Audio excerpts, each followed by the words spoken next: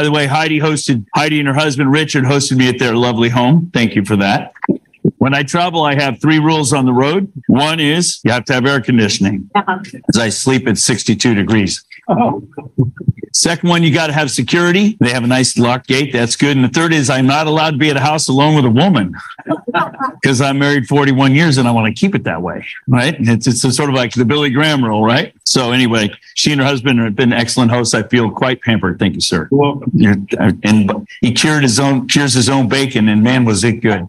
And the son cooked us a brisket that was to die for. Maybe the best I've ever had. All right. So take a picture of that if you want to track me. That's how you track me on social media. I don't have a website. Mr. Lindell features a lot of my stuff on his pages. You can see there. But this is how you track what I'm doing day to day around the country. I do this almost every day. I'm home maybe 3 to 4 days a month. I've been doing that straight for about 2.5 years now. And 800 counties, boots on the ground. We're kicking butt. And I just want to tell you, you just learned that our machines are no good. You just learned they're totally hackable. Clint and Walter did a magnificent job showing you that you shouldn't trust your machines. But the question is how do you fix it? I mean, they have overwhelming evidence that this is a problem. We've got overwhelming evidence all over the country, but it doesn't matter. If you run to Mr. Paxton and show him this, nothing's going to happen. You know how I know? Because I did that. I spent 3 days with him and his technical people at the Capitol, showing them how vulnerable their systems were. They know. Okay. I'm just going to tell you a story. I feel like yesterday I told you the story how with Kyle Ardoin, Secretary of State of Louisiana, how right in front of his face we hacked into every one of his counties. Remember that iDRAC 8 chip that Professor was telling you about? He said we could go and remotely turn on all the machines and change anything we wanted, county to county. And so did he change anything? No, he went and hid in the hole. So I'm going to tell you a story from Missouri now. Missouri, I was being driven around the state by a state senator, meeting with all the clerks in the state of Missouri, one after another, boom, boom, boom, boom, every day, multiple per day. And finally, on Thursday morning at 10 o'clock, I met with the head clerk of Missouri. We sat down in his office. He's the one who teaches all the other clerks how to run their machines. And he immediately launched into a defense of his machines and how good they are and how secure the networks are and everything. And after about 10 minutes, I just said, that's enough. I'm not here to talk about your machines. What do you mean? Yeah, Mr. Lindell talks about the machines. I'm going to talk to you about your rolls, your voter rolls. He said, what do you mean your voter rolls? And I said, I think that you have tens of thousands of ballots being stuffed in your counties using the voter rolls to know how to stuff ballots. And he goes, really? You think so? And I said, yeah. So I turned my computer around. For the next 10, 15 minutes, I started showing him what we'd already found and what we were finding by knocking on doors. After about 10 minutes, I'm not exaggerating, he took his arms like this. He goes, yeah, we know we have tens of thousands of ballots being stuffed in our elections. The senator sitting next to me, her mouth falls open. She says, what? You know? If you know, how come you're not telling the county clerks? Quote, if we told our clerks how many ballots were being stuffed in their elections, the whole state would blow up and everyone would lose faith in our elections, unquote. Wow. So if you have all this lovely evidence, like Clinton Walter just showed you, and you run to the Secretary of State, he already knows, and they're not doing anything now. So why do you expect to bring him more evidence and expect anything to happen? This is what I did all of 2021. I've met with 24 Secretaries of States at length, 24 AGs at length. I've testified before about a dozen legislatures, and I want to tell you one more story. I was testifying. I was working with some grassroots teams in Kansas. And we were creating quite a disturbance there, which is what I love to do. And so the legislature was pressured into having me in to testify formally under oath in Kansas. So it was an hour and a half long. It's televised under oath. The whole election committee of the Kansas state legislature is there. And it's all being broadcast across the state. So I get up for about 35 minutes. I give my testimony, explain how the elections are being stolen in their state, spell everything out, all my numbers and everything. And I finish. And so then they have about an hour to ask me questions. And this lovely senator, her name is Representative's name is Tatum Lee. She's a freshman legislator. By the way, she's a freshman legislator. There's a reason I said that. So she says, hey, everybody, just this morning, I found these reports. I didn't even know they existed. This one's dated 2018. This one's dated 2020. I'm circulating copies now. They're being handed out to the 12 people on the committee. She says, this first one from 2018, by the way, both of these were commissioned by this committee to the Kansas House of Representatives research team. So both of these reports are from our own department. The first one, she says right here in the abstract that they're finding already lots of ways that our elections in Kansas were being compromised already in 2018. And they already listed a whole bunch of fraud that they were already finding. But everybody look at this second report from 2020. Everybody turn to page 7. Everybody's flipping to page 7. She says, look at these 7 bullet points on this page. She says, this is almost word for word what Dr. Frank just talked to us for the last 35 minutes. What am I thinking in my head? Cha-ching, I own Kansas because I did my own independent analysis and I just confirmed everything their own research department also found in their own state. And this is all informal testimony. When she said that, you should have heard the courtroom burst out into applause because they had the ones who brought me there to pay for my plane ticket to come there. So I'm thinking, dude, that's it. I win, So we had about an hour of questioning and whatnot. That night, me and the grassroots teams, about 50 of us, were in an Applebee's celebrating, because we win, right? We won. I've got Mike Lindell on the phone and put him up on the speakerphone. Everybody's looking down, you won, and we're all at this big celebration because we won, right? I mean, we've proven that the state's got all this fraud and they're acknowledging it in their own reports. But while we were celebrating, a committee of the House reconvened that night, and they came up with a new redistricting map for the state of Kansas. And the following morning, they voted out her district. It doesn't exist anymore. That's Kansas. Yesterday, I just told you about Louisiana. Do you want me to tell you about Oklahoma? Do you want me to tell you about Wyoming? Do you want me to tell you about Nebraska? I can go state by state by state. All these states you think are red, you're right. They are red. The people are red, but the legislatures are not. The legislatures are not representing the people. There isn't one good legislature in the country. I'm going to show you an example of that in a minute to help you understand that even the most conservative legislature in this country is not on our side. And what's basically happened in our country is we have lost control of our elections. Our elections are no longer being run at the precinct level. I don't care what machine you use or what machine you don't use. I just want the local people to count their own ballots. That's what I want. And I want you to police your own ballots at your own precinct level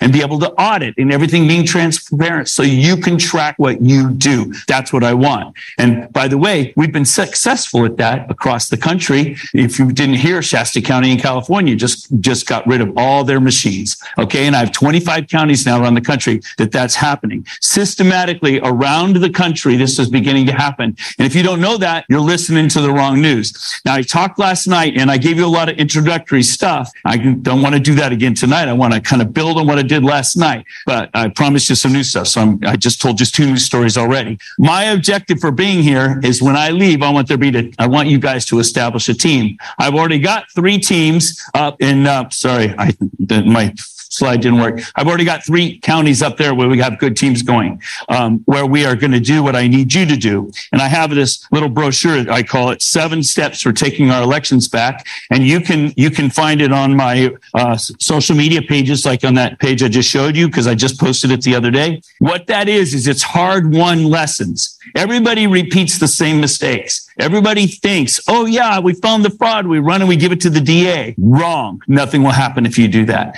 You never give up your responsibility as a citizen to do this. This is your audit, nobody else's. That's basically the idea. So anyway, last night I reviewed what our predicament is. Basically, I just reviewed it again. I told you this fix is local. I'm going to teach you how to do that. And then I do lots of data analyses, and I want to show you some of that tonight. I promise to keep it simple.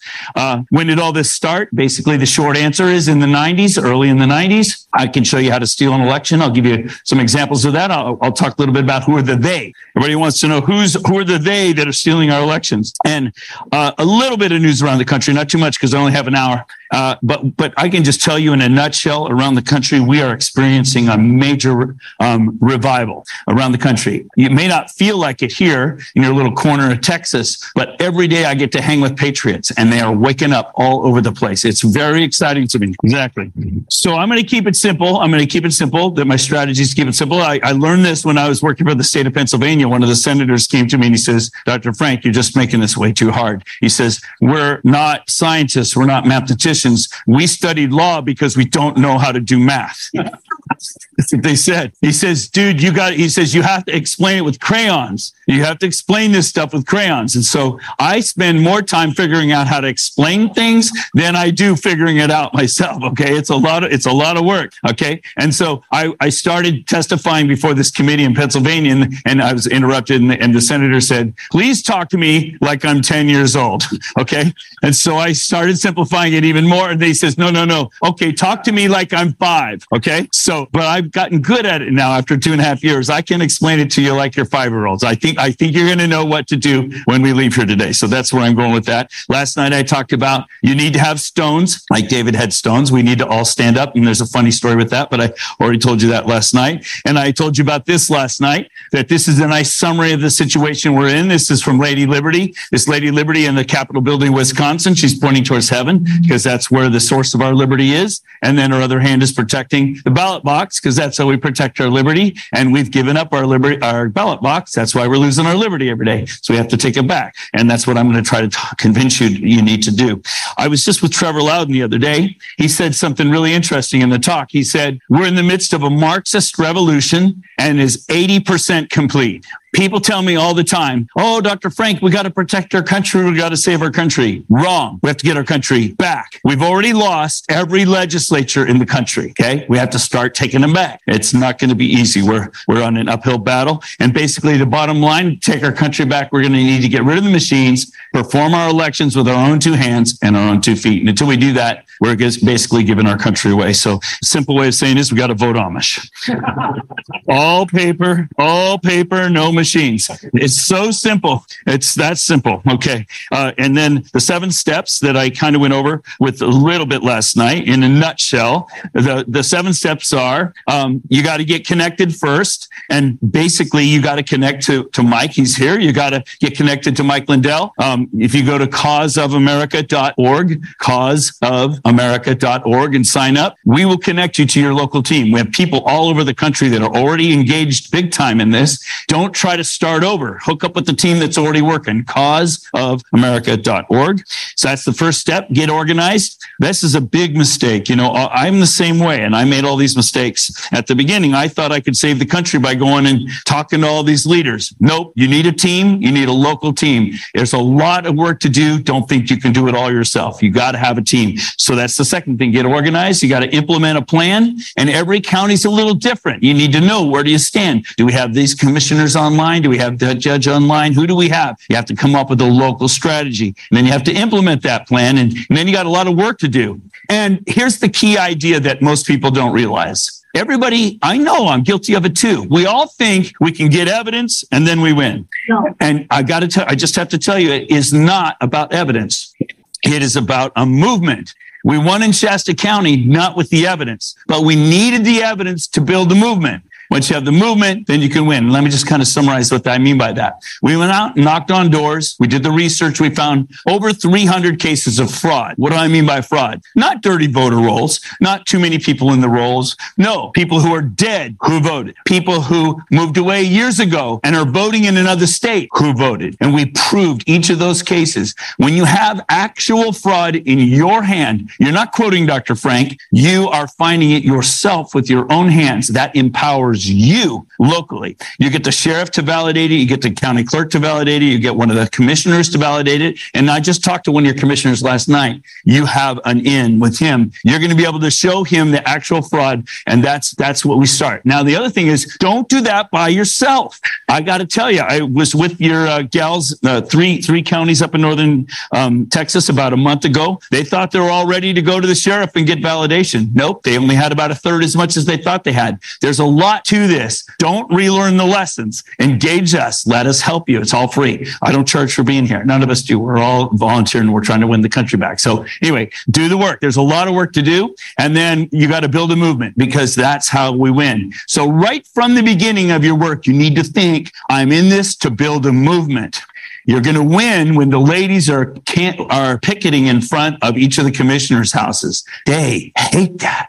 You camp out in front of their houses. You camp out in front of the local civic buildings. Are you kidding? They hate that. You follow them to work. You watch them pick up their children at school with picket signs. They hate that. But this is a war. This is a war. People have died so you can have this. And you're gonna worry about being a little offensive? Yeah. Well, what are they doing to you? Okay. They're mutilating your children and raising your taxes and stealing your communities. What are you going to do? Oh, I might offend them. Good. Get busy. All right. Let's get busy offending them. Okay. This is America. Stop being a bunch of weenies. Get some stones like David had. So there you go. All right. So in other words, step 6 is we're going to review your progress. You bring in the experts from around the country. Let us go over your data and coach you on what we found works and what doesn't work, et cetera, et cetera. There are lots of good strategies that work and lots of strategies that sound good at first that fail. Don't repeat the same mistakes everybody else has made. Come talk to us. We're here for free. We're here to help you. And then the last thing is local empowerment. So local empowerment is when you can go to the commissioners and then you can put them on the spot and everybody knows. Guess what, Mr. Commissioners? You get the 3 minutes each to testify. Well, this first 3 minutes, we list all these dead people who voted. In the next 3 minutes, we list all these dead people who voted. In the next 3 minutes, we list all these people who don't live here anymore who voted. You're calling out names now, right? You're not just saying, oh, the death rate is higher in our county this month. No, you're delivering bodies on the floor right in front of everybody to see. It embarrasses the tar out of them and they quit. That's what we did in Shasta. 2 of the 5 commissioners quit. We replaced them. The first thing they did is voted out the machines. Okay. Next thing they did, voted out the rolls. And then now they're doing hand tallying. You should see the state of California is in panic right now. Oh, we only need 1 county. Why don't you be the first county? You only need 1 county to say we're going to do that. The legislature in California is freaking out. They're trying to pass new laws, all emergency laws to stop all the other counties from backing out. We've got 5 more counties right on the edge in California. How come so successful in California? Because they're under a communist government and they're already suffering and they're awake. You're asleep. Yes. Okay, you got to wake up. Okay, you don't know you're asleep. All right. Have I beat you up enough? Okay, good. Oh, all right. That gets you connected to Cause of America. But if you want to, I've got that QR code here. You just come up and click on it later and get you connected. All right. Oh, there they are. Those are the 3 counties. And I'm trying to get you guys to start too. You guys have more than what you need already. This will be very easy here if you just get organized and make it happen. Follow the 7 steps. I already told the story last night about Louisiana and how we hacked into all their machines. I told that last night. You've already heard that there are national networks. All the machines are connectable and manipulatable. I told you that already. I told you there's news around the country. Hey, there's a stranger. Well done. It's a pleasure to be with you wherever you are. Anyway, California, I already told you that I'm a crackpot math teacher from Ohio. They never mentioned the fact that, I'm a scientist and have a PhD in surface electronic analytical chemistry and cover articles in leading journals in the world and all that stuff. That's okay. Also, I'm wearing my Texas bow tie.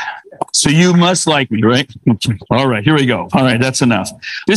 Mike asked me to come back to this point. So I want to remake this point with you. I made this point last night. Last year, I spent a month analyzing the California elections. For last 20 years, I analyzed every ballot cast in that state, right down to the address of where that person lived. And the objective of my study, I was doing a scientific study where I have a control. I didn't want to know which machines were in which county. I wanted to just analyze precinct by precinct how the elections are going. And I was going to try to see if I could figure out which precincts had the most fraud. And then after I did all my fraud analysis in every single precinct in California, then I said, now let me compare which machines go with which precincts. And guess what? They're all equally bad.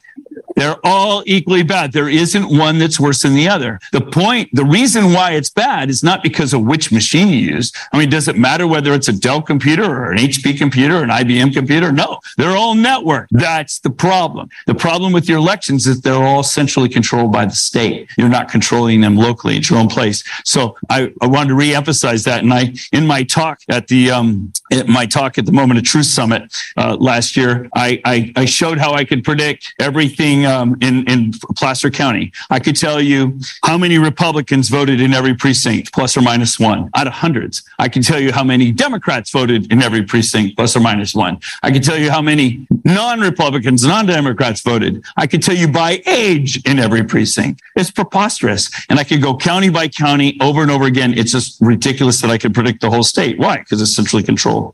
The other thing I mentioned, if you haven't seen this movie, please see this movie, selectioncode.com. Professor Walter there, he's featured in that movie. It's a good movie. It's about Tina Peters. It's got, he talks about the two databases and he explains that really nicely, how it's working with two databases. And then I'm in that movie, but just like little cameos. It's just really short. But that's because I'm the one who red-pilled Tina Peters. I've been working at this for a while. But anyway, then New York Times did their hit piece. I already talked about all this. I'm just quickly reviewing for people who weren't here last night. Sean Smith calls me the Johnny Appleseed of election integrity. And I really like that idea because what it means is I'm going around the country everywhere I go, planting seeds. But what I'm really doing is starting little bonfires everywhere I go. And then I come back and throw gasoline on them. And so I'm welcome to come back here. You just invite me back. I don't charge. Just pay for my plane ticket. I'm here. Okay. And then one last thing on that idea. When I heard Johnny Appleseed, I went and looked him up. I hadn't thought of him since I was a little boy. And I went and looked it up and I found this Disney movie and Johnny Appleseed was singing the song. The Lord is good to me. And so I thank the Lord for giving me the things I need, the sun and rain and an apple seed. Remember that song? Some of you know that song. And the fact is that was Disney. Yeah. What? That was Disney. And that was Disney before I disappeared into academics and science and business. And for 40 years, I was busy having a great life, playing golf on the weekends with my wife and raising kids and inventing and everything. And then I came out in 2020. What happened to my country? It's gone. Okay. My country is gone. So who's guilty? Moi. I am guilty. You're guilty. We were asleep for the last few generations. And you know, I have 3 kids. My oldest daughter, Nellie, she has Down syndrome. She's just happy as it gets. She's lucky. And then my 2 younger sons, they're 23 and 21. I explain all this stuff. They're conservative guys. They're fabulous young people. My middle boy, he's studying for the ministry. My youngest is a church musician. Great guys. They understand what I say. They believe what I say, but they don't get it. You know why? They've never experienced anything but this. You and I have. Guess whose job it is to fix this mess? You and I. Okay. Everybody says, "Oh, what are we going to do to get the young people involved?" They're not believers like we are. They don't realize what we've lost. Okay. They might understand it intellectually, but we know, we feel it. We experienced it directly. So anyway, that's what we got to do. We got to get our country back. Yep. Already mentioned I'm a scientist. I'm a terrorist. Mike Lindell made this movie about me called Scientific Proof, where I talk about a lot of statistics. So if you want to see that, you see I'm going through this quickly because I want to get to the good stuff. I got to give the keynote speech for the president. Don't believe the news. I was the Cyber Symposium MC last year at the Moment of Truth. We have something big coming up this year in Missouri. Look this up, lindellevent.com. That's going to be in August. Mike's going to be launching a whole new thing that allows everybody in the country to participate in finding election fraud. And you can see that stuff on Lindell TV for free. Mike pays for all that himself.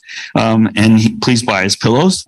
I've been sleeping on one. Yes, sir. Did you just trash Dan Bongino? Dan Bongino's a good guy. Good. That's what I was. Dan Bongino left Fox on his own. Did you notice? Yeah. Yeah, he's a good guy. Thanks a lot for fixing me, Mike.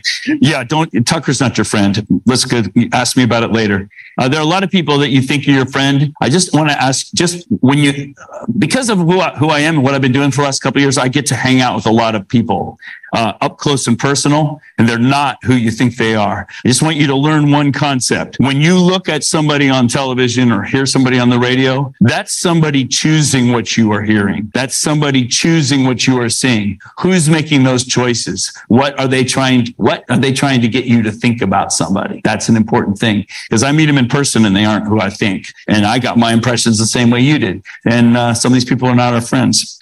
All right. So good. I've already shown you that. Okay. I promised to give you some descriptions about how this 7 steps is working around the country. So I wanted to do that a little bit tonight. Hopefully I'm going fast. I know I went through that first stuff really fast, but I spent a lot of time on it last night. So in Wisconsin, we're trying to get all of the counties above Highway 29 to go all paperless. We've got 6 so far. Okay. We're trying to get them all. How are we doing that? We show them emails from Milwaukee. From the county clerk of Milwaukee, writing to her fellow colleagues, the emails say this: I need you all to come in tomorrow. This was a Friday. She was writing this. I need you to all come in tomorrow on Saturday because we're going to fail our audit. This is right after the 2020 election. We're going to fail our audit because we've received 120,000 more ballots than we sent out. All of these counties combined are only 100,000 ballots. So in other words, the amount of fraud, one type of fraud in one county disenfranchises them from their ballots, their state voice and their national voice. So I just say to them, why do you want to be in this system? And they say, we don't. Well, get out then. And they say, well, how do we get out? And the way we figured it out, and this is why I'm bringing it up to you, is we have teams. We put together a team. One of the people on the team is a researcher. We want you to read your state laws. We want you to read your county laws. We want you to know your law better than your clerk knows it, because your clerks don't know the laws. I'm telling you right now, they don't. You will know it better than them. And they'll say, well, we have to do this. Well, it says right here in state law. No, it doesn't. Walter was just explaining to me a minute ago how, the people at the polls don't know the laws. He has to bring out the law and say, no, you're doing this wrong. It's supposed to say, it says right here in the law. Your clerks don't know the law. You need to know it better than they do. That empowers you in your local community. So I think I've done enough there. Well, anyway, in the law, one of the laws that they have in the state, which we uncovered, is that it says any municipality or county with 7,500 or less, they don't have to use the machines. Right in their state law. So all they have to do is just decide to get out of it, and they can. It's awesome. Colorado is another example. I chose these counties over here, all these small red counties. I know that you guys have about, 600,000 registered, something like that in your neighborhood, 250,000 voters. It's going to be tough in a bigger county because they tend to be blue and run by blue people and not your friend kind of people. But the smaller red counties, the officials are more accountable to the local people. And so we have more success. So I always start in the small red counties, get a whole bunch of bonfires going. But it also, what it exposes, like, for example, up here in Phillips County, they only have 1,500 voters. That's it, 1,500 voters. And we knocked on doors, and one Saturday afternoon found about 15 cases of fraud. We showed them to the county clerk, and she burst into tears. Dr. Frank, I've been doing this for 30 years. 30 years ago, we had 1,500 voters. Today, we have 1,500 voters. 30 years ago, it took me 3 days to get the election ready. Everybody showed up on election day. They showed me the photo ID. We counted the ballots. I did the paperwork the next day. That was it. She says, now it takes months of preparation. The machines never work right. They cost us a fortune. I'm on the phone. It's like a printer that never works right. She says, nothing's transparent. I don't understand how it works. It takes me 3 weeks of paperwork afterwards. Everybody hates me. How do we get rid of these machines? And I said, why did you get them in the first place? You obviously didn't need them. She says, we didn't want them. So we told the state we can't afford them. So they gave them to us.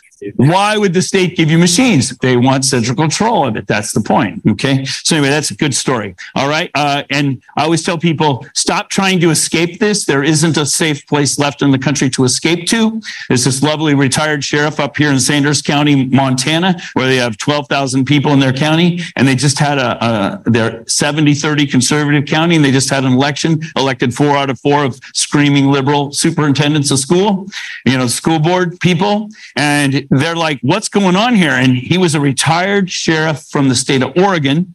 He came out of retirement because he said to me, Dr. Frank, the exact same stuff that was happening in Oregon is now happening in Montana. He says, we need your help. Come on. So I've been up there and we're working with teams. I've actually got a bunch more counties down here too.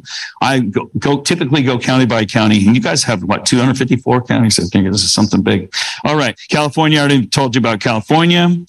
Virginia, I've got a bunch of sheriffs together. Why sheriffs? Why sheriffs? So people don't know this, but sheriffs have more authority than any other person in the country, in your county, except for one person, and that's the coroner. In other words, the sheriff in your county can arrest the president of the United States if he's in town. The sheriff in your county can kick the feds out. The sheriff in your county can tell the Secretary of State to go pound sand. The sheriff has more authority in your county than any other person. So if you can get the sheriff in your county on board, you're you're in. And I just tell you one quickie on that. There's a county in the state of Washington that we've got to go all paper. And the people were saying, well, what if the Secretary of State says this? Or what if the governor says that? And they were expressing all these worries. And finally, the sheriff just kind of got fed up and he just stood up and he says, they can all say anything they want. I got the keys to the building. See how that works? The sheriff has the authority. So, and that's, you elect the sheriff for that purpose. The sheriff is the one that interposes himself to defend you against the tyranny of government. That's why that office exists. Okay, I get the point. Another thing I just want to reiterate that I mentioned last night, and I got to get into some data with you, I think, is that everybody wants to clean the voter rolls. And I just want to tell you, please don't do that. Please don't waste your time on that right now. The problem isn't that the rolls are dirty. The problem is that the rolls are centrally controlled and that they're accessible by other people. And I'll just give you one example of that. When I was working in the state of Pennsylvania, I had access to anything I wanted. I was working there in early December, a team of 6 people. It's the only full forensic audit in the country. Anything I asked for, I got to have. And so I noticed some funny business in the rolls about a month before the election. When we looked into it, we found out that they'd added 50,000 people to the rolls in about a month before the election who all voted. And then 25,000 of them were removed at the end of November and another 25,000 were removed in December. And so I asked for a copy of the voter rolls and of the logs that the state keeps on all those manipulations. And we could prove that it happened. So we went to the Secretary of State, Bookfar of Pennsylvania, said, why are you removing those voters? They voted. And her answer was, they moved away. And she's right. They did 10 years before. Okay. So they'd been added back into the rolls. Ballots were stuffed for them, and then they removed them afterwards. Do you understand? And so, in other words, it's not that the rolls are dirty or not. It's that other people have access to the voter rolls. And Mike asked me to tell you about the story. Michigan, because that's the one you wanted me to talk about. You remember how on election night, how the election stopped? Yeah. That's because the bad guys didn't know where they stood. The way this is working is before the elections, they make sure the rolls are full of all kinds of people who are not really real voters. During the election, the machines are reporting online what the tallies are. The machines are reporting who's voted, who's not voted, and some other funny businesses going on too. But all that is happening during the election. And then after the election, they do cleanup.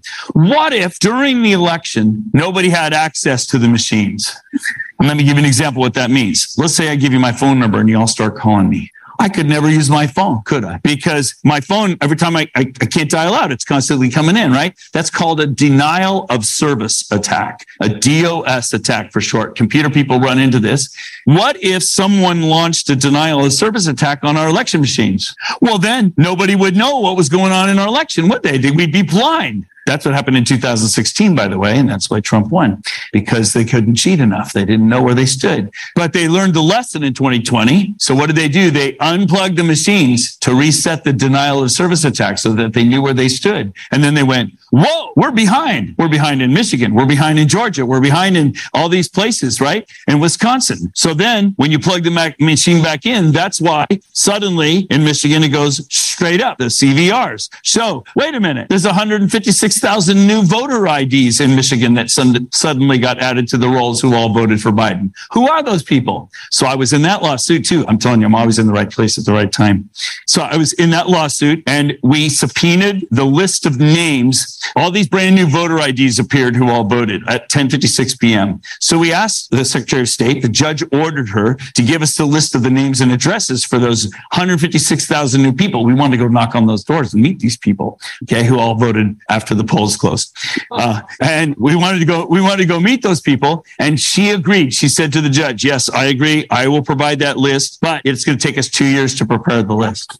Okay. You see where this is going? By the way, 4 hours later, after they returned the election back on, we have videotape. It was presented evidence of the truck backing up to the building and of the pallets of ballots being brought in that matched the votes that were already voted. So in other words, the ballots were voted before the ballots were even brought in. Yes. And that's why I always tell people, don't try to get recounts. I really discourage people from getting recounts because all it does is add fuel to the people that think we're a bunch of wingnuts. They say, oh yeah, see, we did a recount in Maricopa. We did a recount and it came out right. It's within 2.1 million ballots. All you need to know about Maricopa, you just need to, there's been great work done by a lot of people, but really keep it easy. Keep it simple, stupid. All All you need to know is when they brought out the 1,575 boxes that had those 2.1 billion ballots in it, all you need to know is only 50 of the boxes still had their seals intact. All the rest of the seals had been broken. Sound familiar? Yeah, he showed me an example here in your own county where that happened in your last election, that there one of the ballot boxes showed up and the seals were broken on it. It's called you've lost chain of custody. Why would you bother recounting a bunch of ballots? Doesn't matter how many times you count them or how you count them. You can count them with machines. You can count them by hand. You can count them on one leg. I don't care. The point is they're not the real ballots from the real people. That's the problem. That's why you have to do the count local right in front of your face in your own precinct where everybody's policing it. Will there still be fraud? Of course. As long as there are elections, there's going to be fraud. But right now, your way your election is set up is I can hack into your elections from Ohio and manipulate your elections. If it was locally controlled on paper, I have to send somebody in to do the dirty work, don't I? And it's a lot easier to police and protect. Okay, good. All right, I've got to get out of here. Okay, I'm going to jump ahead. I think I already made that point. I need to tell you another story. I like telling you stories because it's a quick way to teach you something. Here it is, Wisconsin. I'm going to get to you too. So in Wisconsin, I was invited to give a secret meeting with Speaker Voss. How am I doing on time? Do I have 30 minutes? 40 minutes. I was invited to a secret meeting with Speaker Robin Voss. It was arranged by a local citizen. It was me, Sean Smith. Anybody know who Sean Smith is? Retired Air Force colonel. He retired in 2019, and the Air Force kept him on another year. He just wanted to retire and have babies, get married and have babies. He's serving our country. He retired. He was at the Pentagon. He was in charge of operational testing for the Air Force. That means he's in charge of making sure all the devices work right in a war situation and making sure that they're not cyber hackable, et cetera, et cetera. He's an expert at all that stuff. He travels around with me a lot of times, and he can hack into everybody's machines right in front of their face. It's a great thing. But anyway, so it was me, it was Sean and John Eastman, who by coincidence, I'm going to be testifying for on Friday in California. He's being sued right now by California. They're trying to disbar him.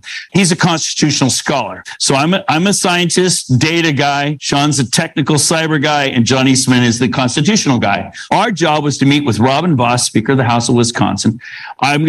Sean showed him how vulnerable he was, kind of like what Walter and Clint did. And then I show him how much fraud there is, which I'll show you here in a second. And then John Eastman would say, well, and here's your obligation, Mr. Speaker. This is what authority you have, and this is what you need to do. So that was the plan. So Sean did great. Then it was my turn. And about 10 minutes into my presentation, he interrupted me. He said, Dr. Frank, he says, I understand what you're saying, but I don't think we have as much fraud as you're saying we have. I said, well, why do you think that? He says, because we've done recounts in our 3 largest counties. And in our 3 largest counties, all those recounts come out right. So I said to him, sir, doesn't matter how many times you count the cash in the cash register. What matters is how many of the bills are counterfeit. Okay, you understand. And you can just see his eyes get big. It's like, oh, it's like he understood, right? And the other stuff, and I'll show you that in a second. But I just want to tell you that he walked out of that meeting that was supposed to be a secret meeting, and somebody had leaked, and there were 10 television stations ready there to ambush him. And he admitted to everybody, to the world, that there's widespread fraud in the state of Wisconsin, more than the margins. Did you hear that? If you didn't hear that, you're listening to the wrong news. You need to listen to the Lindell Report. It's weeknights at 6 o'clock Central Time. Mike Lindell comes on every night and blurts it out. He's great at that. The first 10 minutes, you'll know what's going on in the country in terms of election reform. He's very excited, as you know, and he'll come out and tell you everything that's going on. When I call him up and tell him stuff, he's like, oh, I want you on the program tonight. And I'm like, I'm sorry, I got a presentation tonight. I'm not available. And he's like, okay, well, I'll tell everybody. So you got to tune into the Lindell Report. Anyway, and then I told that story to Mike the other day, and he gave me $50. Really nice guy. Gave me $50. He says, here's $50. Go trade those for a $50 bill for somebody. And I said, oh, that's awfully nice of you. And then I looked at the backside. That's a nice metaphor, isn't it? Thank you for the gift. I'll use that in my talks. But basically, it's the same idea. It doesn't matter how many times you count those bills. What matters is which ones are counterfeit. It's the same with your ballot. So don't fall into the trap of trying to get recounts. They're very seldom, a few exceptions, but most of the times they don't help you. This is what I wanted to talk mostly about with you today. And that's the way what's happening is they're manipulating the voter rolls. Remember how I just told you in Pennsylvania, how they added people at the last minute. So anyway, I showed this to Robin Voss, Speaker Voss. This is a graph. It goes from 2009 to 2021. I presented it formally in evidence under oath before their legislature on December 8th, 2021. And this is like 3 days of work for me to compile all these data. What are they? It shows you the number of people in their 3 largest counties who are registered to vote. And you'll notice, and it's shown on a percentage scale. You'll see why in a minute. It's because, they're hard to show them all on an absolute scale. You can't see county by county. So I put them on a percentage scale. So you notice that right before 2012, the rolls surge. People vote and they take people out. They actually take voters out of the rolls. Before the 2014 election, not so much. Right before 2016, the rolls fill right back up again. And then after 2016, they take out a fourth of their voters. A fourth of their voters removed from the rolls. And they're all back again by 2020. And so I showed that to Speaker Voss, and he looked at it and he said, "Oh, Dr. Frank," he says, "those 3 counties, they have a lot of turnover." I'm not kidding. That's what he said. And I said, "Well, what about all your counties?" Do you see why it took me 3 days? Yeah. It's a lot of work. And basically, I put that into testimony. It made the cover of newspapers all over the state because they had been told in the state that you couldn't have widespread fraud in Wisconsin because every county runs their own election. No, they don't. Does that look like every county is running their own independent election? No way. That's their roles, and they're all centrally controlled and centrally manipulated. You get the point? And so that like drove a spike in that argument. You're not going to have good elections. Every county in Wisconsin is like that. Okay. But now I'm going to make another point to you. So when I go to Wyoming, people say, "Why are you here, Dr. Frank? 8 out of 9 of us are registered Republican. We voted for Trump. Everything's good here." All right, let's look at their voter rolls. Here's their voter rolls for their 3 largest counties since 2008 to 2024, month by month. Nobody had seen this before until I made it in January this year. I guess it was the end of December. I was getting ready. I showed it to them in January. Here's all their counties. Every county, same pattern. And guess what? Every 2 years, they're oscillating 25%. They didn't even know this was happening. Their own clerks don't even know this is happening to them. So I just come into town and just show them their own data. And they're like, "What? That's happening?" "Yes, sir." This is public data, but it takes days to download it all for me, right? I mean, I'm a good programmer and I write little scraping routines to scrape data, but it's all in different formats and everything. So you have to write all these filters and organize it. It's a lot of work. But yes, every bit of this is public. What's happening with the step? Before the election, they're filling up the election. Why are they going up and down? They're putting people into the rolls who vote, and then they're taking them out afterwards. Why are they come out? So you don't know who they are. So you don't know who they are. So you don't know. And that's why, by the way, none of the rolls reconcile around the country. Are you getting it? The point is the rolls are centrally controlled. You're not in control of your own rolls locally, which is what you need. Yeah. When they remove somebody, they also remove the address and the background. They remove everything about them out of the rolls. Only for those 2 months.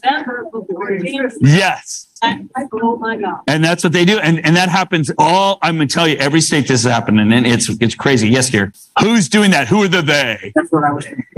Okay. So I'm just going to tell you the answer now. I'm just going to tell you the answer. Okay. The answer is when I was in Pennsylvania, I got access to the logs, right? I got to see who logged into the rolls and added the voters. I got to see who logged in and removed the voters. 80% of the manipulation was being done by the Hillary Clinton campaign. I know when I say that, it's just like I couldn't believe it myself when I saw it. So I went and I talked to the other 20%. It was almost all smaller NGOs, Rock the Vote and stuff like that. But I went to the senator I was working for in Pennsylvania. I said, "I don't understand." I said, "This is 2020 election. What's the Hillary Clinton campaign doing logging into your rolls, making manipulation? I don't understand this. I'm confused." And he said, "Oh, I know what it is. In 2015, and this is all in the media, you can go look it up. In 2015, we hired the Hillary Clinton campaign, the state of Pennsylvania did, to write an API. Computer guys know what an API is. To write an API that made it easy for us to register people to vote at rock concerts and football games and dorms and whatnot. And they still have their login credentials, which give them back-end access to the rolls.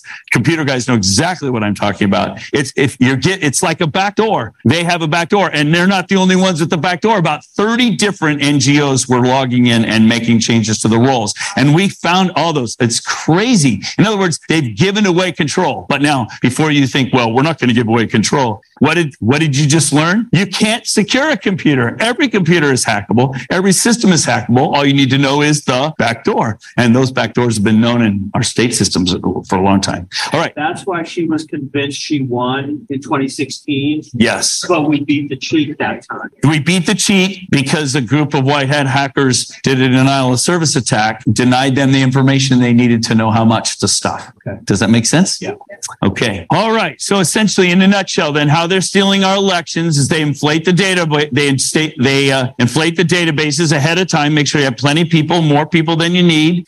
It gives you a credit line of phantom voters. And, this is what people need to remember is for 4 years, we were listening to the Democrats screaming from the hilltops that our elections were hacked, right? This isn't a Republican Democrat issue. This is a stupid idea. I'm a computer programmer. If you come to my house, you'll see my entire basement is 2,500 square foot electronics lab. I build electronics for a living. I don't trust anything electronic, and I build it for a living because I put chips in my circuits that allow me to control them when they're in another country. Okay. I do that on purpose so that I can support my customers. Duh. That's the way you build electronics nowadays. Everything is connected. Anyway, my point.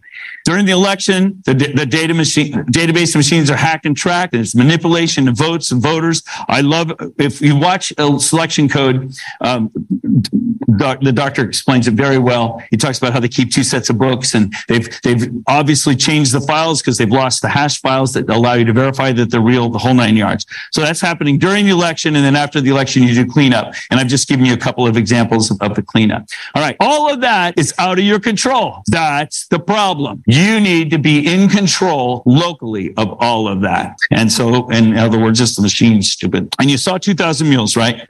So this is kind of an answer to your they question. So the sheriffs in Arizona have been arresting these guys. Okay, they arrest these mules, right? And I saw an article the other day. It was funny. It was titled, "They're arresting the mules and they're singing like canaries." Funny. They arrest the mules. The mules say, "Yeah, I got the ballot out at that NGO, that non-government organization down there." The sheriffs go to the NGO. They arrest those people. And they say 80% of the ballots they're getting are from the post office or the printers. And then the other 20% are organic harvesting. And to give you an example of what organic harvesting is in California. I just came from there the other day. In Los Angeles, the street value for a ballot is $200, and they mail ballots to everybody. In Orange County, the street value is $100. So if you just get in your car and follow the USPS truck, you see the postman put a ballot in, you wait till it goes around the corner, you take it out. You just do that for a couple hours, collect a couple dozen ballots, go down to the NGO, and they pay you cash on the spot, right? Pretty nice, pretty good arrangement. Yeah, this is called organic harvesting. Now, I have a love-hate relationship with this movie.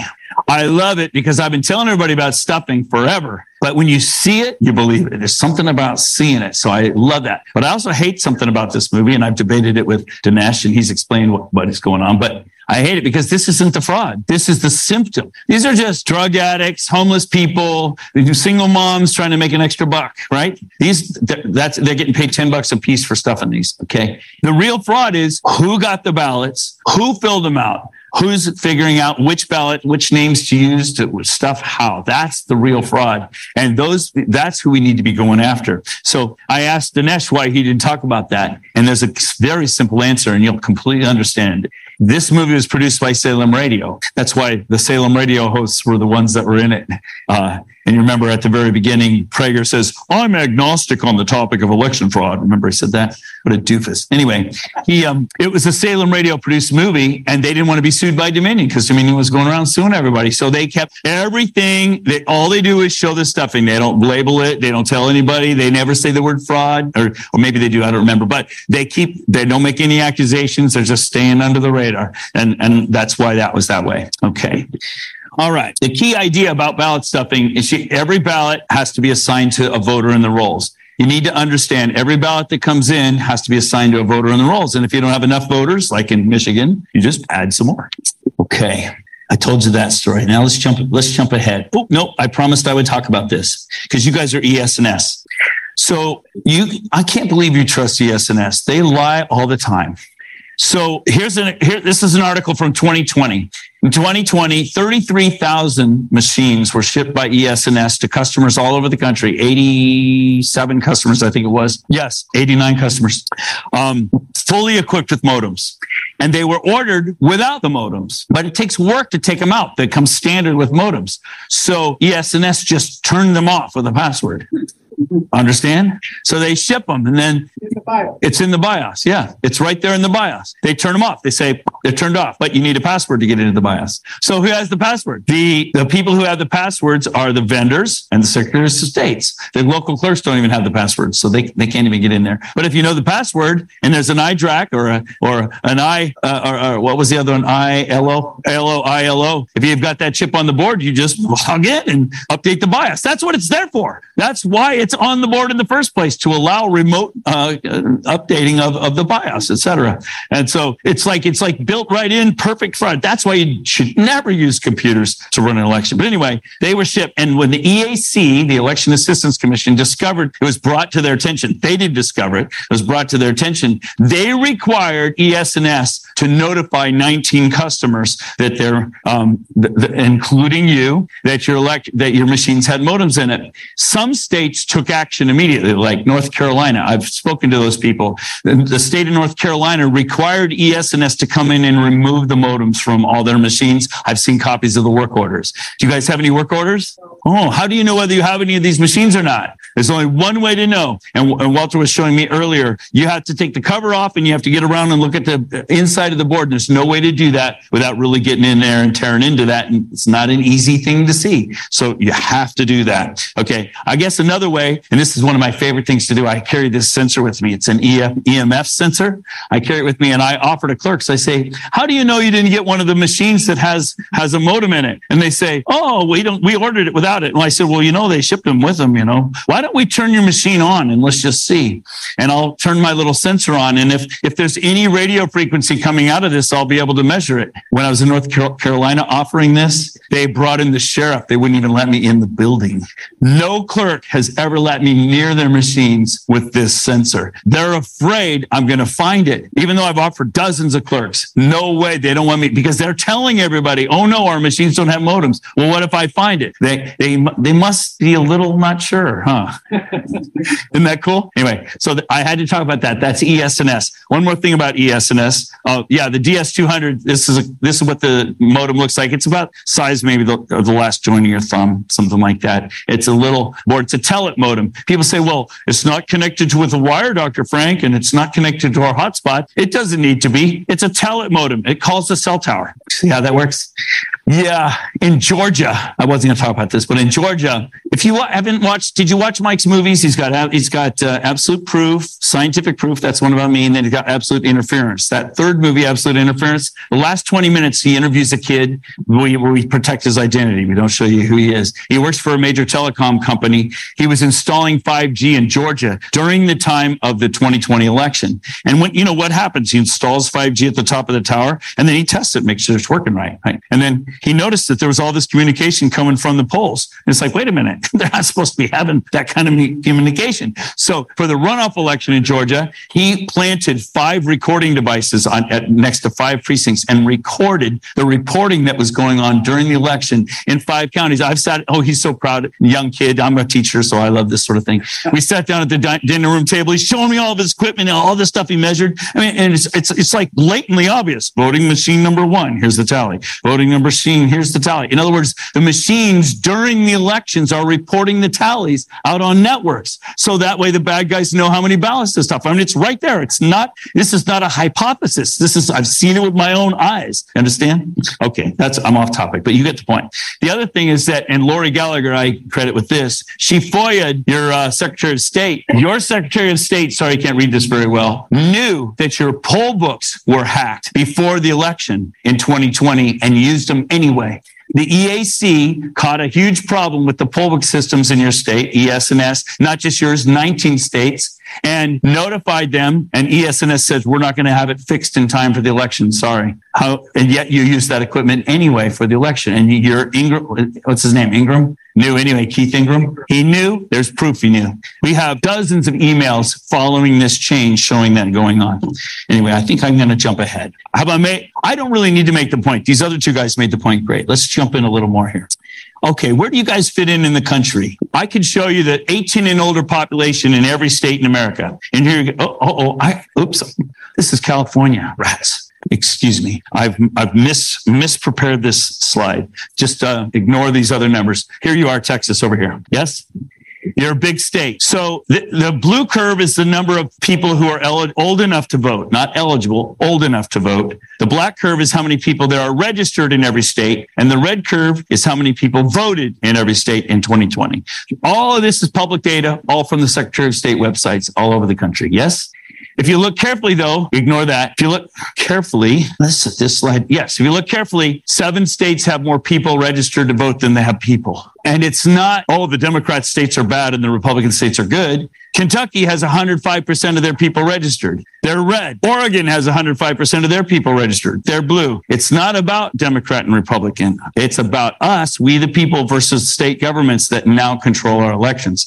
That's the problem. Anyway, I was going to show how you fit in the country, though. By the way, I'm not the first person to figure that out. Judicial Watch has found 353 counties that had more people in 29 states had more people in their voter rolls than they had people.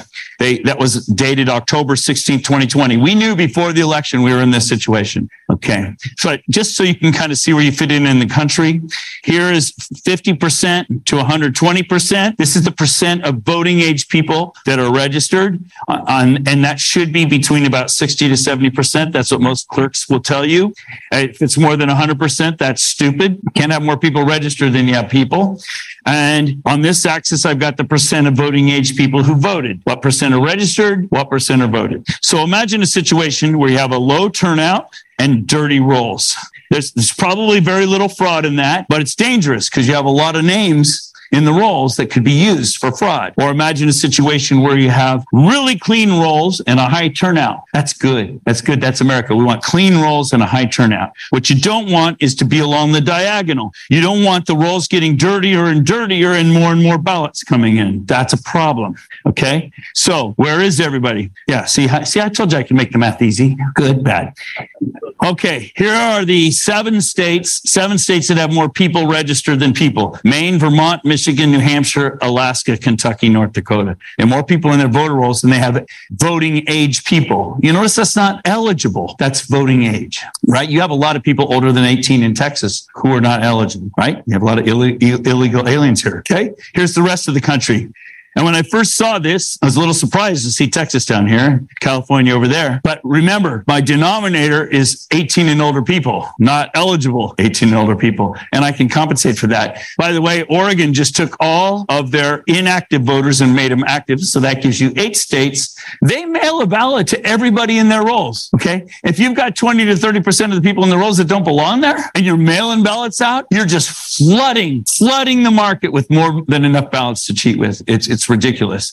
You can change any election. And California, if you change the denominator to what the Secretary of State says is the number of eligible voters, in other words, take out the illegals, that's them telling us that. It moves California from there up to there. Okay, now I believe it, right? Because there's a lot of fraud there. Well, guess what? We're going to do the same thing for you here in Texas. And that's where you are, right in there. So you're getting way too high of a registration rate. You should be down in here. You probably got 20 to 30% too many people in your rolls. And there's a reason for that because people die, people move away. And you're adding people faster than you're cleaning up your rolls. So your rolls are just going to continue growing. So anyway, you can see where you are in the country. Let's look at Texas. Here's your voter rolls for your whole state of Texas. I showed this last night, but I hope if I got 10, 15, how many more do I got, Mike? Oh man, I'm kicking butt. I'm doing great. I have lots of time because I want to show you some stuff. Okay. Yeah. So here's your population going up. This is your voting age population since 1970 in Texas. And you notice this kind of standing. Your voter rolls, though, they look like they don't really follow that very well, do they? And right now, your voter rolls are growing faster than your population. See that? Your voter rolls are growing faster than your population. That's every state in the country. That's not just you. Every state in the country, the voter rolls are growing faster. You know why? Counties aren't in charge of the voter rolls anymore. And if you go to the county and you say, our rolls are dirty, they'll say, blame the state. If you go to the state and say, your rolls are dirty, they'll say, blame the county. Whose job is it to clean the voter rolls? Yours. You didn't even know that, did you? Remember in the old days, you went to the polls, you stood in line. And if a friend is sitting next to me and he doesn't look familiar, and maybe he looks like a foreigner, I might say, hey, that guy, he can't vote here. I'm policing my own rolls, aren't I? And then he says, yeah, I'm a citizen. So he fills out a provisional ballot. We go to court. The judge says, hey, Doug, you're wrong. This guy's a citizen. He gets to vote. And then you count the vote. Whose job was it? It was us policing the rolls because we were policing the elections. Nobody's doing that anymore. The county blames the state blames the county. It's a mess. We were the ones who were supposed to be doing that. See the problem? That's how they're trying to sell you Eric, which is don't do that. Okay, but get the point. This is the number of people who have voted in every one of your elections. And you notice that your voting is surging as well.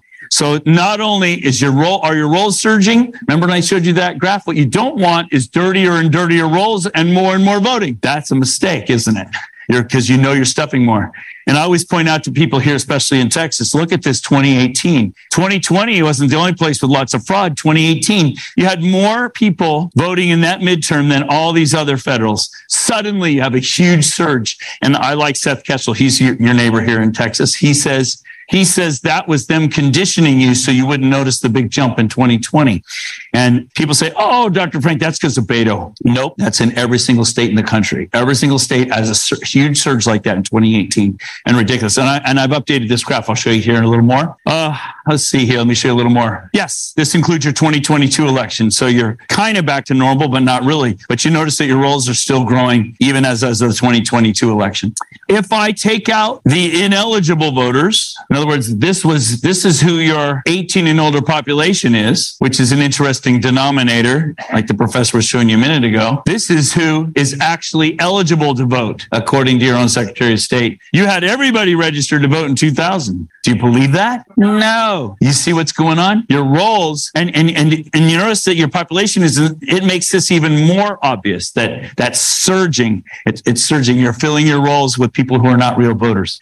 How is that happening? Did you know that whenever anybody goes to the DMV, the motor vehicles, anybody changes their driver's license, they're automatically registered to vote. And it's an opt-out system. You have to say, no, I don't want to be registered to vote. If you're getting social services, doesn't matter whether you're a citizen or not, they automatically register you to vote. That's why your rolls are growing faster than your population, because you're making them dirtier and you're not doing a good job cleaning them either. Now, I can do this for every county, just like I did in the other states. This is month-to-month data since 1993. This is a lot of work. I must love you guys. Every single county, 254. Yes. Great job. Thanks. And for example, notice that your population is level and then suddenly started going up. Something happened in 2000, right around 2012, 2013. You know what it is, right? Motor voter. Exactly. That's when it kicked in your state. You can see all your counties have an inflection. Now, I know it's hard to look at these small counties. So what I'm going to do is I'm going to put them on the same scale. That's just like I did in Wisconsin. I want to put them on a percentage scale so you can see the shape of every county. I think I'm just going to do the top big 10 because it's too much otherwise. Oh, yeah, I just wanted you to see the population of Harris County is actually flattened out, but their rolls are growing. I just use it as one example because it's easy to pick out. But I can do this for every one of your counties. I'll do it for your county in a second. Here's the top 10 largest counties. You notice what happened. They're all kind of just look. As soon as you pass motor voter, they all just started surging. That ain't natural. That's not registration rolls tracking population. That's taking off unnaturally. I mean, I'm just showing you the top 10 counties because if I show you all 254, it's a mess. Okay. So this is sort of a way for me to show you. This is every county in your state sorted from highest to lowest change in rate. All of the counties have been increasing the rate of growth in their rolls relative to their population, except for a few of them. I just wanted to sort it so you could see. I don't know. What did I say? Yes. 227 out of 254 of your counties, the rates have accelerated. So it's not just the big counties. A lot of times people say, well, yeah, we know what's happening in Dallas. We know what's happening over here in Harris. No, it's happening in almost all your counties. This is a statewide problem. Why is it a statewide problem? Because your roles are statewide centralized. Stop it. Okay. Let's look at Fort Bend. I showed this last night, but I got to show it again for those who weren't here last night. Here's it. Fort Bend population of voting age people, not eligible, voting age. That's not eligible. That's voting age since 1988. And you can notice that it's kind of steadily climbing. It looks pretty good. Maybe steadily climbing for the last 20 years, I'd say. And here's your voter rolls. And you can see little corrections being made all the time. Kind of like I showed you in the other states that they're corrected after each election. Interesting how they remove those voters. But anyway, it'd be nice to look and see who they removed, wouldn't it? And then the red curve is how many people voted in every election. And you'll notice that before 2000, it was pretty tame. And then after 2000, it takes off. That's everywhere in the country, not just you. And look at your 2018 election. Ridiculous. So you're not exempt here either. A lot of times, I shouldn't say a lot of times. Every time I talk to a clerk, they'll say, oh yeah, lots of fraud in Wisconsin, lots of fraud in Georgia, but not here. So this is a perfect opportunity for me to say this. It is wonderful when you go canvassing yourselves and you find fraud yourselves. But let me just cover that real quick. So what I'm going to do is I'm going to connect you up with teams around the country who can help you, but I'll help you too. We give you a copy of your own voter rolls down to the precinct level, down to every address. And you're going to know everybody who voted in your election. Pretty much. And then we're going to help give you ways to sort it, to make some of the anomalies stand out. And you go knock on those doors and you'll go up to the door and you'll say, hi, Mr. and Mrs. Smith. I'm Doug Frank from the Election Integrity Project of Texas. And it says here in the voter rolls that 6 people live here and 5 of them voted in the last election. Can you confirm that you live here and that your voters here? And you show that to them and they say, wait a minute, it's just me and mama live here. Who are those other 4 people? And who are those other 3 people who are voting from our house? And when you do that, you just made a convert because they know that fraud is happening from their house. They see it right in the official voter rolls that ballots are being cast from somebody who does not live where they live. Okay. That's very valuable. And they're mad about it and they'll tell everybody in their neighborhood. And that's a good thing because now you're building a movement. And then you take that evidence. And what's so cool, my favorite part of the whole thing is you found it with your own hands. And then it's like you got saved. You have to tell everybody. And so you go back to work on Monday and you don't go up and say, man, I heard Dr. Frank, what a great speaker, man. That was such a great meeting. All the election fraud we have. And you say that, and what do they think? Conspiracy wing that, right? But if you say, I knocked on 10 doors this weekend and 5 of them open and 2 of them had fraud at it. That's about the ratio that we've been getting. 2 of them had fraud and it's real. Here's the fraud. And they're like, what? Yeah, I found 17 phantom voters on Saturday afternoon. What? Yeah, these are people who are not real, who voted in our election, or people who are dead. I was just sitting in Fresno recently. It was so awesome. We had the sheriff, the 3 county commissioners, and the clerk, and a couple of citizens. We're sitting around the table. We had a stack of 20 because they asked us to bring them 20 at a time. I usually like to bring them 100, but we were complying with them. So we brought out the first one. It's a person who died in 2006. And so the sheriff verified, yep, he's dead. Here's the death certificate to go with it and everything. Yep, we agree. The county clerk looks it up. Yep, they voted. They quit voting in 2006. Yep, that's because he died. 10 years, no more voting. Then suddenly he's voting in every election. Okay. We gave him multiple of those. We're up to about 20 of those so far. And then we start giving them the other balance of the 20 in each case are people that moved away years ago. We look them up. We find them in another state. We know where they live. We look up the tax records proved when they moved there. We find their voting record there because I have voting records for 46 states now. I've done 3,000 counties at this point. And we look those people up. We send somebody to that house to get an affidavit from them swearing that they didn't vote, and yet you have a ballot from them voting in California. It's awesome. So in other words, when you collect that yourself, it's so fun to watch those people squirm because in Fresno, oh no, Dr. Frank, we're the gold standard for the state. No fraud here. Oh man, I just love watching them squirming like they got pinworms. It's awesome. It is awesome. So you will enjoy that part of the process too, but don't do that alone. Let us help you with that. All right. All right, Fort Bend. Okay, I got something I haven't shown you yet. I already told you your voting's growing faster. I can show you quickly your rolls are growing faster than your population by about 77,000. That's about 15% or something like that. Too many people in your rolls. That's just based upon population growth. I actually think you probably got 20 to 30% easy people in your rolls that don't belong there. All right, Fort Bend, and you also became more volatile, just like everywhere else. This is something we didn't talk about last night, and this is really fun. So I've done this for every county in Texas. There's a lot of work. This is by age. This is for the 2020 election. I haven't got the 2022 data yet. I'm still working on that. By age, how many people you have of each age. So you have about 12,000 people that are 18-year-olds, and you have about 13,000 people that are 40 years old. See how this works? And then you can see people begin to pass away.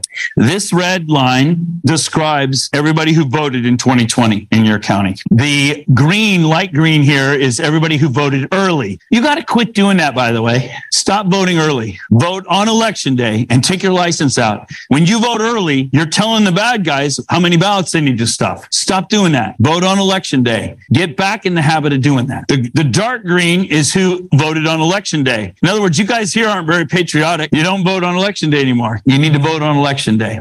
And you need to get rid of central count and voters' choice. You need to not vote anywhere in the precinct. You need to have to vote at your own local precinct. You need, because you need to police it locally. So maybe one of the first things we need to attack in your county is to get rid of central voters' choice, they call it. You can vote anywhere you want in the county. You should have to vote only at the local precinct. By the way, it's way cheaper, 10 times cheaper. We've done the cost analysis. It's way cheaper to vote, because if you think about it, if you can vote anywhere, you have to have printers for all the different ballot styles and every single, and you have to have all that stuff working. It's tons of equipment. It's very expensive. Unless you guys are doing this thing. Are you doing that where you're voting on an ICX machine? You touch the screen. Oh, come on. You guys are smarter than that. You touch that and it prints it on paper. Oh, that's so stupid. That's the most hackable machine in the country. The Haldeman report just came out. That's the ICX machine. It tells immediately what the tally is to the bad guys. That machine has modems in it. No, the DS200 is what you put in ballot in afterwards. You guys got to get rid of that stuff. I mean, that is like so obvious. You need to vote on a piece of paper and you need to fill it out with a pen. and then you need to put it in a box, and then you could have Curtis come in and show you how to do that. Or you could count them by hand. But whatever you do, what you're doing now is dumb. You're just giving everything away. Yeah, I actually know that in all your early voting, every night you publish every person who's voted. Did you know that? Why are you doing that? I know why. You ask the Republican Party, they say, that saves us on phone calls trying to get the vote out. What a stupid excuse is that? You just gave the information away to the bad guys. Don't do that. Turn out and vote. In Clark County, Washington, a bunch of churches got organized, and they turned out 70,000 more people than anybody expected in the primary. On a primary election day, they swept every election. You know why? You didn't give the enemy a chance to stuff. You didn't give them a chance. You didn't get any advance notice, and you overwhelmed the elections. It was awesome. Anyway. So I've done this. So anyway, that's your population. This is the total number of votes, this top red line. This is who voted early. This is voted in person. The dark red is absentee ballots. Those are all ones that came in by mail. Looks like you had about 30,000 of them. Okay. And that's a really good turnout. I don't think that's a real turnout. Yeah. What if we all do go on election day? Go all on election day. But so many times on election day, their equipment fails, and then they're there. That's the best argument against the equipment. Right? You have a class action lawsuit right at that moment because you were disenfranchised from your constitutional right to a ballot. That worked out in Maricopa, unfortunately. That's exactly. No, I think you're not right. They all got to vote. Go to the Democrat side of town to vote. That works too. And they will allow you to vote, no problem. Yes. Just get in line. Yes. No, you got to vote on election day. And you have to get used to it. Don't vote in Pecan Grove. Don't vote in Katy. Go over to Missouri City. If one of you gets turned away, you have a Supreme Court level case because they violated your constitutional rights. So you want to flood that place, and they have to give you a ballot, and they have to allow you to vote. If they have to stay open for days, they have to do it. This is how you take your power back. Don't roll over and, well, we have to make it easy for them. No, they have to make it easy for you. They work for you. Yeah. Look at what happened on the sauna. That's what he just said. And that's the best case there is for not having the machines. feel what happened. Well, that's why, yeah, that's another thing about the 7 steps. You're never, ever giving away this to anybody else. You're not collecting evidence so you can have a lawsuit. You're collecting evidence so that you can have a movement. Remember, you're building a movement. You're building a movement. You're not going to the Secretary of State. He already knows. You're not going to the DA. He's not going to prosecute. You are building a movement. You are taking your power back. It's like I told the story last night. When Antifa comes to town, you don't call the sheriff. You take out your rifle. You call your neighbor. You take care of business. You call the sheriff the next day to clean up the mess. You're the government. You are the government. You got to be the government. Don't wait for the legislature to tell you what you can do. You do what you know your constitutional rights are, and maybe they'll come along, maybe if they get their act together and write a law 3 years later. Okay? You have to be the government. All right. I got to show one more thing. Oh yeah. Let me explain this, and then I think I can wrap up. How am I doing on time, Mike? Yeah, you got 5 minutes. Perfect. That's just enough time. I want to help you understand what's going on. I don't have these kind of slides for Texas because I prepared these for my Supreme Court brief, but it's an example from Missoula. And so what it is this is their population by age, this blue curve, and you can see they have a big university there. And this is who's in their voter rolls by age. And then this is who is considered an active voter in Missoula, Montana. By the way, it looks like they just about got everybody registered, huh? Kind of suspicious, huh? What you're going to notice is a lot of these are full because those are the ones who've died or moved away and not been removed. So it crowds. Really, this should be down here somewhere. Okay. So anyway, here's who supposedly voted in 2020 in Missoula, Montana. Look at just about, Walter was showing how they're in the high 90s. Yeah. All those, every age is in the high 90s percentage turnout. Preposterous. I don't believe that. Here's who voted by mail, and here's who voted in person. I want you to notice that the shape of who votes in mail and the shape of who votes in person is different. Yes. Here's the same data. I'm going to show that blown up so you can zoom in a little bit. This is who they consider an active registrant. Here's who votes in person. I think these are real ballots. I think this is real. I think these are people turning up and voting at the polls. And then what's happening, though, is they're filling the rolls up to the same amount in every county. And I'm about to show you that I can predict every county in your state. Just to help you understand that, here's who's voting in person and it's real. Here's who's voting by mail who's real. And then they're filling up the balance with stuffing of ballots. Okay, I'm not going to have time to show you that. When did it all start? But I told you when it started back in the 90s. I want to show you one more thing here. I don't have these data yet for your county, so I'm going to use another county as an example. But you'll understand what I'm talking about. Here's Collin County. So this is for the 2020 election from 0 to 110 years old. This blue curve is the population by age in Collin County. The black curve is who's in the voter rolls by age. And the red curve is supposedly who voted by age. Now just look at the blue curve and the red curve for a minute. Do they look awful alike? Kind of similar. In fact, if I take the ratio between the black and the red curve by age, and I assume it's the same in every county in Texas, that ratio, I predict this light blue curve. In other words, I can tell you in every county how many 18-year-olds vote, how many 19-year-olds vote, how many 20-year-olds vote. How could I possibly do that? What I'm doing is I'm telling you it's the same in every county. How could it be the same in every county? Yeah, because some programmer in a central spot. Yeah. Randomize it so he just gives it all. It's because nobody ever made these graphs before. And somebody knew that I would figure it out. Okay. This is what Mike made the movie for. Okay. And this number R, this is the correlation coefficient. If this number is a 1, that means my prediction's perfect. But everybody knows who knows statistics that a 0.6 or 0.7 is already not a natural phenomenon. So, that's preposterous that I can do that. And I think I've got a couple other counties, just to show, here, that's Collin. Here's Dallas. I can predict it. Now, what am I doing? I'm predicting, and it's not because I'm Mr. Smarty Pants, because I'm predicting. I'm telling you, I'm just using the same ratio in every county. And it's the same in every county. There's Dallas. Here's Tarrant County. Look at these 0.9. Why hold an election? I can already tell you how many votes you're going to get of every age. Okay. Here's Travis. That looks like I'm a little off here. Williamson County, 0.999. Ellis. So this is a small county, right? Big county, small county, doesn't matter. That ain't natural, buddy. I have done this for every county in your state. I haven't done that graph for every county in your state because I'm missing some of the data. Your state is not very forthcoming. If you have such good elections, how come you're not sharing the data? It's hard to get. All right, I'm going to wrap it up. Should I do this one more time? Yes. The big finale? Dr. Frank, before you do that real quick, we've Yeah. got an online question from Tim, An online question? Sure. which is who is the best person to talk to understand the laws regarding fraud, voter fraud specifically? On your team, you need to have somebody who likes that stuff. That ain't me. But there always is somebody who just loves to sit there in the evenings reading your state election code. There are people. You need to find who that is and then let them read it. Did I answer the question? Okay. Yes, sir. Mike, right here. Mike. Louder. I'll repeat the question. Yeah. Yeah, thank you. This was very interesting. So these analysis you've done, this is the 2020 election. Yeah. Have you done any of the same analysis for elections, say, from the 80s and 90s? When I was in Pennsylvania, I did them all the way back to 1990. So because I got the data for what's every the year. comparison between the shape of these curves, say, in Pennsylvania for 2020 versus They were random in the early 1990s, and then they grew in to be perfectly predictable after about I 2010. think that would be a great comparison slide to see. If I had it for every state, I'd use it, but I only have that for one county in the country. Just for one county, Pennsylvania, that would be a great I have comparison. it. I actually have that, I would and see I it. could show it to you, but I just don't have time, right? I mean, I could you have talk to you time. for about 10 hours. Okay. You have time.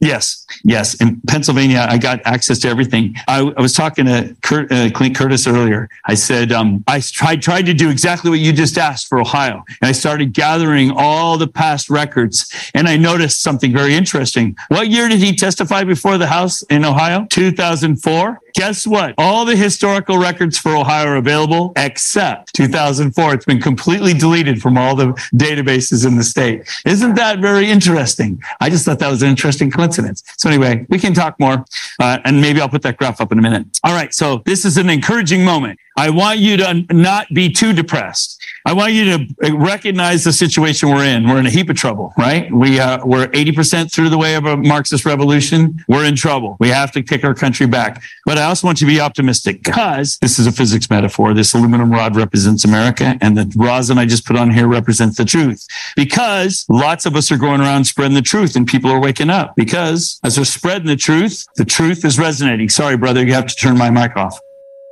He's going to think that's feedback, but that's resonance.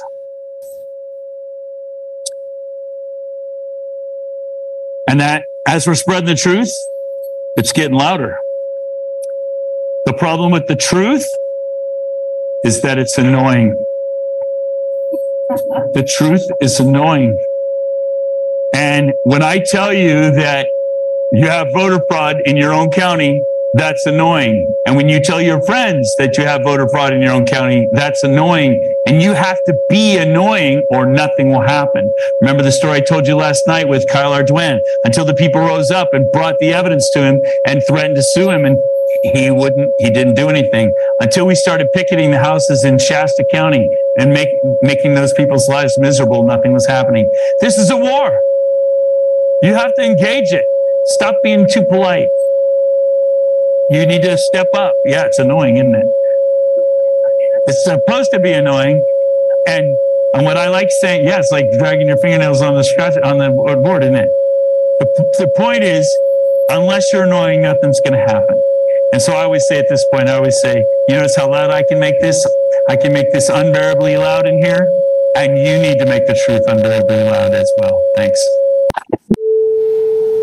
We appreciate your time spent on this presentation because your vote is your voice. It does not matter if you are a Republican, Democrat, or Independent because this is not a partisan issue, but an important call to action for all Americans. Countries like France, Germany, the Netherlands, and Italy recently woke up, recognized the real threat of electronic vote manipulation by socialist and Marxist who took over other countries without firing a shot, simply by placing pre-selected sympathizers in political offices and mainly against the will of the people. Fearing the loss of their sovereignty, these countries set aside their political parties, came together, and made it a national priority to abandon their electronic voting systems and switch back to hand-marked and hand-counted paper ballots. This effort was accomplished in a matter of months. Now, win or lose, all candidates can trust the hand count is accurate, transparent, and the true will of the people. It's time for America to wake up and do the same. Unfortunately, in other countries like Brazil, Guatemala, Nicaragua, and Venezuela, The people failed to recognize the threat of using electronic voting systems which allowed pre-selected socialist leaders and dictators to come to power. Now, the will and the freedom of the citizens is permanently suppressed in those countries. Would it surprise you to know that many of the same vulnerable electronic voting systems used in those fallen countries